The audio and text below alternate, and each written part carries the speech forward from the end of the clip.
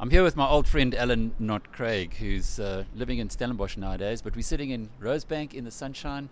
Motherland, is this one of your favourite haunts? Yeah, Motherland makes a decent cup of coffee. Joburg's getting better coffee than Stellenbosch nowadays.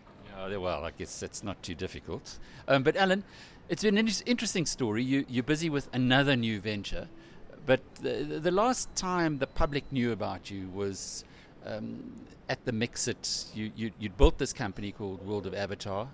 You seem to be going places. Then you did a big deal on Mixit, and then you left pretty quickly. For the record, what actually happened there? World of Avatar started 2010, and we bought Mixit in 2011, October 2011, and I left Mixit in October and World of Avatar in October 2012. So I was actually only at Mixit for about a year, and it's actually been exactly 3 years since I left. But it was very much my last big entrepreneurial endeavor. And, there's a long story and there's a short story. The short story is me and my partners had a fallout. We just couldn't agree on how to run the business and where to from here. So, I didn't win that fight. And it wasn't the best moment of my whole life. But it turned out to be the best thing that ever happened to me, because I've subsequently gone on to some great, exciting things. Although I do still look at Mixit with some fondness, and I still believe it had an opportunity to be the WeChat of Africa, bridging that gap from feature phone social networks to smartphone social networks. Yeah, it is when one reflects on these kind of issues, and I had the same experience in a company that I was running and then departed. You do learn a lot, and I guess you learn a lot about yourself. Yeah, you learn a lot about yourself, you learn a lot about your wife, you learn a lot about partnerships and what's important in a partnership. I learned a lot about how to run a business. I think I was making some fundamental mistakes. I've got 3 big rules in my life now when it comes to business. I'm very frugal. I always underpromise, and I have a tendency to exaggerate, so it's difficult to underpromise. And I focus. I have to concentrate on one thing at a time. So, if nothing else, I learned some big lessons out of all of that. Now, Alan, you have had international experience. You did your chartered accountancy here in South Africa and then went and travelled the world. At that point, when you left Mixit, when it wasn't exactly a high point in your life, did you consider leaving the country, working somewhere else? Absolutely. We actually packed our kids on a plane and we went to America. We hired an RV and drove for 2 months. And at the back of my mind, I thought to myself, maybe I'm just not cut out for this. Maybe I'm just not supposed to be an entrepreneur, or maybe I'm not good at tech. And I went to the States and I came back and I realized, South Africa is the land of opportunity, and our network is here. We've got an edge here. The opportunity is here. The problems are here. And America might have opportunity, but there's a hell of a lot more competition. So I think the nice thing about that little break for me was it really confirmed in my mind that, in my opinion, South Africa is probably the best place in the world to be an entrepreneur. And the opportunity in Africa is so big. And I was on the right track around what we were trying to achieve. I just perhaps had gone about things in slightly the wrong way, and I decided I was going to try it again, but this time learn from my mistakes. And it's now taken me almost 2.5 years before I've really had the guts to really plunge myself back into entrepreneurship. But now with this new business, Hero Telecoms, I think I've got another good shot. Talk about that in a moment, but between Hero Telecoms and Mixit, you got into a Wi-Fi program helping municipalities, if I remember, in a non-profit. Yeah, we started a non-profit called Project Isizwe, and the pitch was basically internet access should be a utility like water and electricity, and every South African should be within walking distance of free Wi-Fi. And municipalities should take responsibility for that, like they take responsibility for water, electricity, sanitation, roads. So we actually had some luck in Tshwane, and now in the last 2 years, Tshwane's gone from nothing to the continent's biggest public free Wi-Fi network. And how big? It's got 750 sites, so about 22% of buildings in Tshwane are now within walking distance of free Wi-Fi. By the end of the year, over 1 million people will have connected to the Wi-Fi. Its average speeds are 15 megs per second, so it's not poor Wi-Fi, it's pretty good Wi-Fi. And by 2017, every citizen in Tshwane will be within walking distance of Wi-Fi. So it's been a huge success. For me personally, it's helped me build my confidence in my own abilities, but also given me confidence in our government, to be perfectly honest. And I feel the guys I deal with are the kind of guys who can run the show, and they do run the show well. So I've actually got a lot more hope now for the future of South Africa. How's it affordable? Well, there's 4 big components to telco network, cost components. One is labor, so we use cheap Wi-Fi techies. 2 is property, renting land, but if you work with the municipality, you can use their buildings without paying rent. 3 is the equipment. Wi-Fi equipment is about 2,500 Rand a base station versus 3G, which is about 150,000 Rand a base station. So an order of magnitude difference in capex. And then the most important thing is bandwidth, fiber. And what we do is we go to telcos with a lot of fiber already, and we cut a deal where they give us discounted rates for fiber that's not being used, that's running through townships and rural areas anyway, and we give them marginal income on a sunk cost. And all of that together results in a total cost to the city of 19 cents per gig. To put that in perspective, you're paying about 2 Rand per meg on Vodacom 3G out of bundle prepaid in a township, which is what everyone's using. 2 Rand per meg. A meg is 1,000 times smaller than a gig. So the city of Tshwane pays 10,000 times less than retail rates for data, and it offers a 15 meg per second experience. So that's why the city can do it, because financially it makes sense. Do you get feedback from the people who are actually using it? Let me tell you, this has got to be the most, for the city of Tshwane, it's been the most feedback they've ever had on anything. I mean, we're talking youngsters here want Wi-Fi. If I want to punish my kids nowadays, I take away the TV. When I want to punish my kids, I take away the Wi-Fi. I make them watch TV. Kids need Wi-Fi. They need to be on the internet. And they actually call it in Tshwane, they call it Sputla Wi-Fi, which is the nickname for the mayor, Executive Mayor Ramakgopa. His nickname is Sputla. So it's Sputla Wi-Fi. And you'll drive through townships in Pretoria, and you'll see people randomly standing around on their phone or on their laptop or on their tablet, and they're on the internet, and they're emailing their CV, or they're downloading a textbook because it wasn't delivered, or they're doing their homework, or just doing something that I've taken for granted for 15 years, but for them is like, it's a game changer. So it's hugely popular from an on-the-ground perspective, and for us it's quite nice. What about other parts of the country? Well, we've done some deployments in Thohoyandou and Limpopo. We finished a deployment in Lusikisiki and Mount Frere in the Eastern Cape, which is as rural as you're going to get. We're doing some stuff in KZN. We're hoping PE is the next big one, Nelson Mandela Bay, which is dispatch Utenake PE. We've done 2 sites in Western Cape. So with any luck, the government adopts the Tshwane free Wi-Fi model, and by 2020, everyone has Wi-Fi. That's an amazing story, Alan. It is amazing. But now you're moving back into entrepreneurship, back into your your own business. Well, yeah. So Project Sizwe is no longer a startup. We've become pretty big, and the truth is, I shouldn't be let near something that's very big because I'll break it. My tendency is to take risk, and we've got too much to lose now to bet it all. I've got a fantastic partner, Zahir Khan, who's been my chief operating officer for 2 years. I think from early next year he'll become the official CEO, and I'm going to spend a lot more of my attention trying to get Herotel off the ground. And Herotel was an opportunity we saw because I was dealing with all these wireless internet service providers, whereby we believe there's an opportunity to create the equivalent of Capitec, but for the telecoms industry. Consolidate all these small wireless providers and create overnight some kind of big residential broadband provider with a national brand, and we call it Herotel. That sounds like a big, hairy, audacious goal, and something that is going to get up quite a few people's noses. Well, I try not to make... I have a few enemies. I don't know, for some reason some people don't like me. But, for the most part, you would think the other telcos would see that as a threat. We actually position it as a value proposition because, at the end of the day, the big guys... 100 Rand a month or 500 Rand a month doesn't move the needle for them anymore. So, but for a small WISP, a wireless internet service provider, a WISP, they're all over the country. They're doing the dirty work. They're connecting people to the internet. They're putting your house on the internet. They're giving you broadband.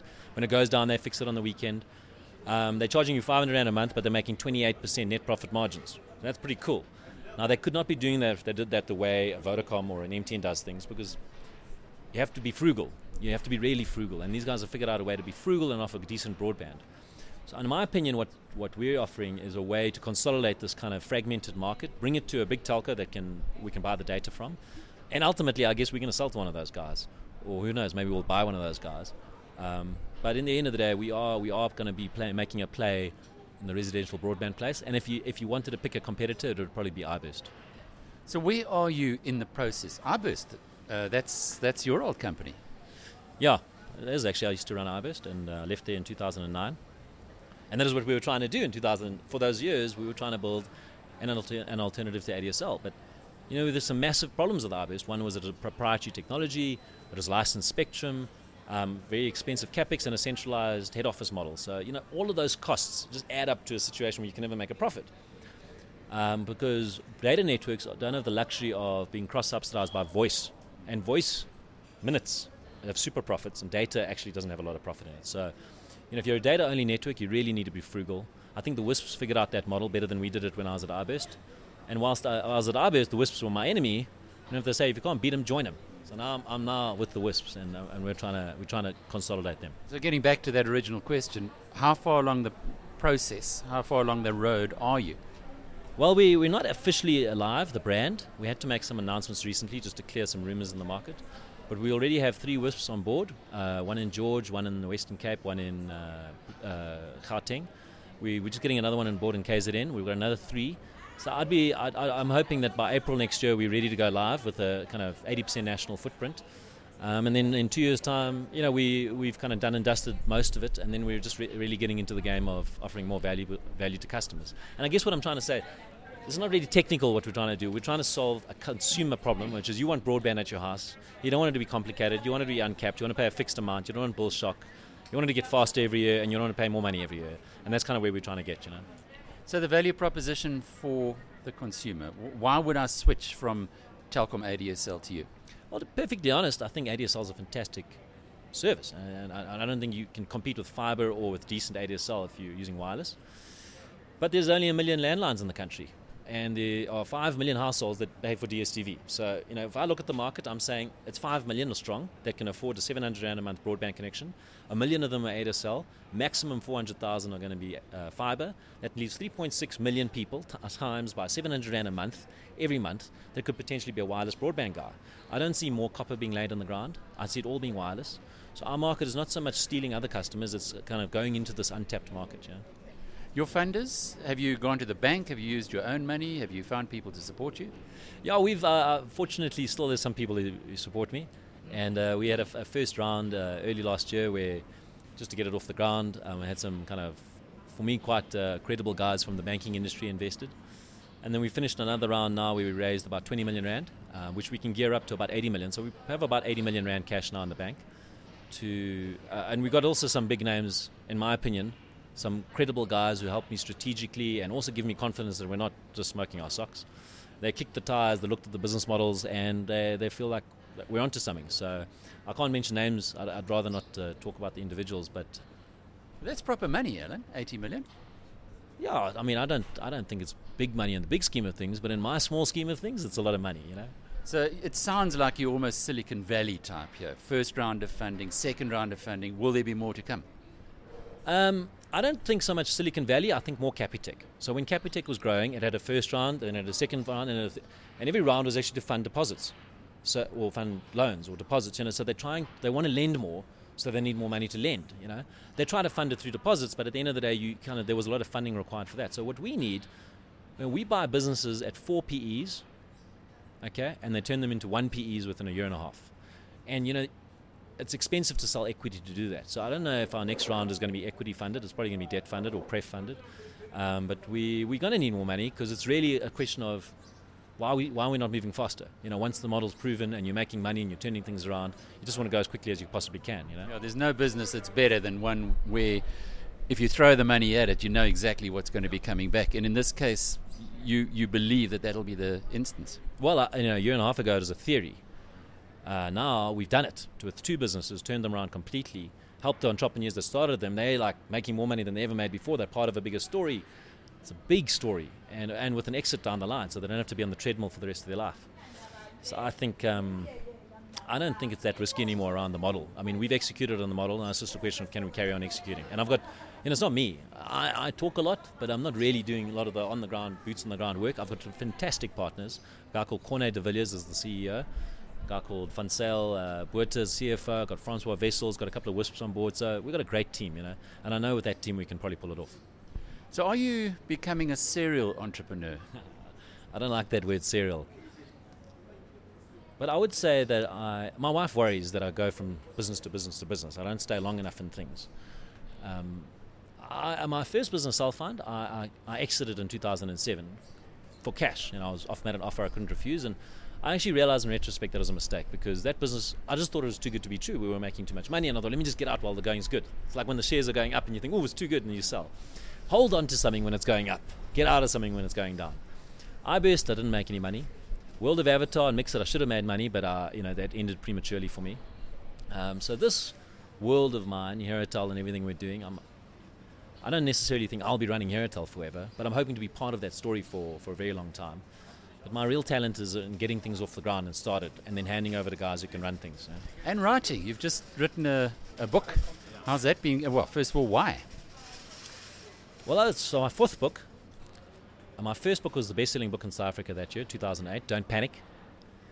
And then subsequently I haven't done so well. So my sequel to that, Really Don't Panic, and Moenie Stress Nie, didn't sell out. But Mobinomics was the story of Mixit. Also was a good story, but didn't really sell very well. This one's called So You Want to Be a Hero. It's been a bit more iterative, and we really started internally, and now I think it's being published I know it's being published. Quivertree are publishing it, and it might even be in exclusive books in November. And who knows where that goes, but that was really just an attempt we were like trying to brainwash new employees, So when people come in, we repeat ourselves 100 times about what we expect from people. So we created this employee handbook called So You Want to Be a Hero. Well, this is what you have to do to be a hero, and if you don't want to be a hero, fuck off, you can't work for us. And this thing got shared a little bit, and some people started ordering their own copies, and we printed some more, and then a publisher got hold of it and said, can we publish this? So it's a bit more tame, the consumer version. But yeah, and we're going to publish a new book in the new year, and I feel I want to publish a book every year for the rest of my life, But it's interesting your choice of publisher. That's Tim Noakes' publisher as well, isn't it? Yeah, actually the publisher was quite a tricky one, because I've always been quite loyal to a lady by the name of Louise Grantham. She's published all my other books. But she uses a distribution company, which I completely detest this company. It's the most useless book distributor I've ever come across. So I just said, I'll only publish with you again if I don't have to use these people. And she said she can't change. So we had to part ways. I ended up with the publishers, a lady by the name of Ingeborg Pelser, who is a Quivertree, who are the guys behind Tim Noakes. I know Tim Noakes' new book is not with them, but his original book, the one that headed out of the park, is them. So hopefully we're their next headed out of the park, Alan, what about your background? Entrepreneurs are supposedly born that way. Your dad ran Vodacom, then went and ran Cell C as well. Is it a bit about the apple not falling far from the tree, or were there other influences? Yeah, I feel my dad's a legend, and I'm very fortunate to have a guy like that in my life, like an on-tap mentor. He doesn't like talking to people, but he has to talk to me. Like, Dad, you have to talk to me. You have to give me advice. So I've been very lucky, but he never owned equity in a business ever. So if there's one thing I've learned from that, I want to control my destiny. Financial freedom only comes from equity. So I want to be, in that sense, starting my own businesses with my own equity, taking my own risks. My dad's never actually ever said I should be an entrepreneur. Every time I've wanted to start a business, he said it's stupid. Including my last thing, he said it's stupid, you're wasting your time, you're going to lose your money. So I've gone a little bit against the grain on that stuff. I wouldn't say I've always been an entrepreneur. I used to sell ices on the playground when I was a kid, and I always had a weekend job. But how old were you at that stage, selling ices? Well, I used to run the book for the betting club. We used to bet on Premier League in school, so I ran that from when I was about 12. But I sold ices from about the age of 10, for about 10 cents an ice. Bought them for 1 cent, sold them for 10 cents. And second break in Pretoria in summer is hot, so you sold a lot of ices. But what did you do with the money? I spent it.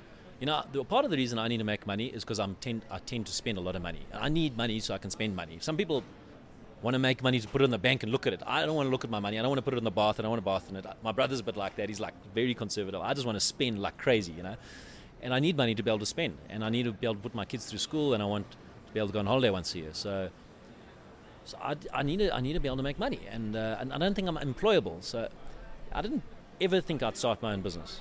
When I qualified as a CA, I worked in New York for a while. We came back to South Africa in 2003, and I couldn't get a job. I was looking for a job in a bank, and nobody was hiring. It was the recession of 2003, and I had a chance to start a business, and I started a business, and now I'm damaged goods. I can't go back. Alan, I spent September in London talking to a lot of young South Africans who, like you, went overseas, played around a little bit, thinking about coming back to South Africa, but worried that they won't, like you, be able to get a job, particularly the white guys. Would you have any advice, suggestions for them? Well, my first piece of advice is come back, and sadly, even in South Africa, we only get negative stories. So in South Africa, we get this kind of feeling that it's not as good as... We look around and life is amazing, but we read the papers and life is terrible. So, but at least you can look around and balance what you're getting from from traditional media. And then, and if you're living in America or Australia and London, all you're getting is that negative, and you're not actually seeing that actually it's better than it was 20 years ago, or 10 years ago, or 5 years ago. It is better. Every day it's better. I know we've got problems, I know we've got blackouts, and I know we've got corruption, but it's still better on average for everyone. Everyone, not just the poor or the rich or anybody. Everyone's better. So it's a good place to live, but it's not a good place if you don't want to take risk.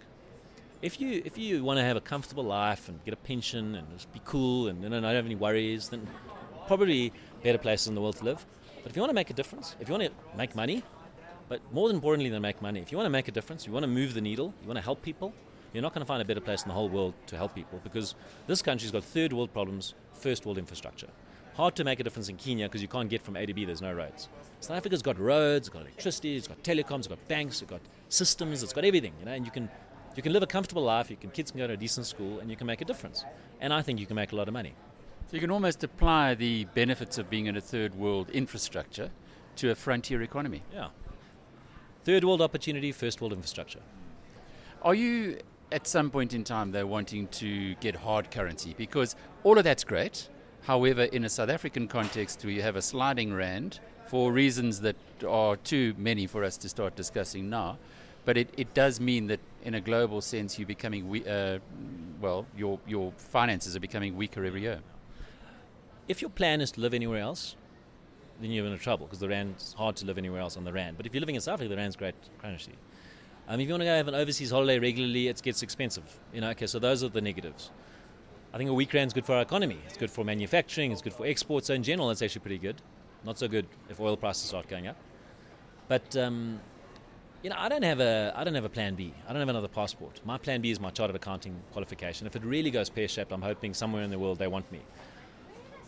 But I don't think I need a plan B. I think South Africa, 20 years from now, is going to be better than it was 20 years ago and today. So I don't think we need a plan B. I do think we're going to go through a bit of an economic storm in the next 5 years. But we're going to get through it like we always do. And there's going to be massive opportunity in the middle of that storm for people like me who are comfortable with risk and uncertainty and taking advantage of chaos. But it's going to be better than that afterwards. And when I was in New York in 2003, the rand was 14 rand to the dollar. And then in 2008, it was 6 rand to the dollar. And guess what? We're back to 14 rand to the dollar. So you know what? Like, all those guys took their money offshore in 2003, and then they brought it back in 2007. So they keep halving their money because they're running with the crowd instead of just taking a view. My view is South Africa's good to go. The land of opportunity. Maybe if I'm 55, I'll be thinking differently. Maybe my risk frame is different, but I'm 38. I can take risk. It's interesting as we sit here in the Rosebank zone, and there's an economic downturn upon us, and yet this place is full. We hear trolleys going past us and people all over the place. But most of all, for those who are listening to this in London, we look up to a bright sunny sky, which we seem to get many days of the year. Did that ever bother you when you were outside of the country? The weather? We often talk about the weather as being a big magnet for South Africans. Yeah. In my time out of the country, the things I've missed the most were, in America you can't EFT, so you have to post a check. That irritated me a little bit, so I take that for granted in South Africa. They can just EFT you. The weather is a massive thing. New York, London, I played terrible weather. Sport, I couldn't watch cricket and rugby. I missed cricket, a lot of cricket. But the biggest thing is people. The South Africans are our people. South African, black South Africans, Indian, coloured, white, Muslim, whatever. It doesn't matter how you look, what God you pray to. We have the same sense of humour. We have a bit of sarcasm. We understand irony. I'm not sure that's a word in the American language.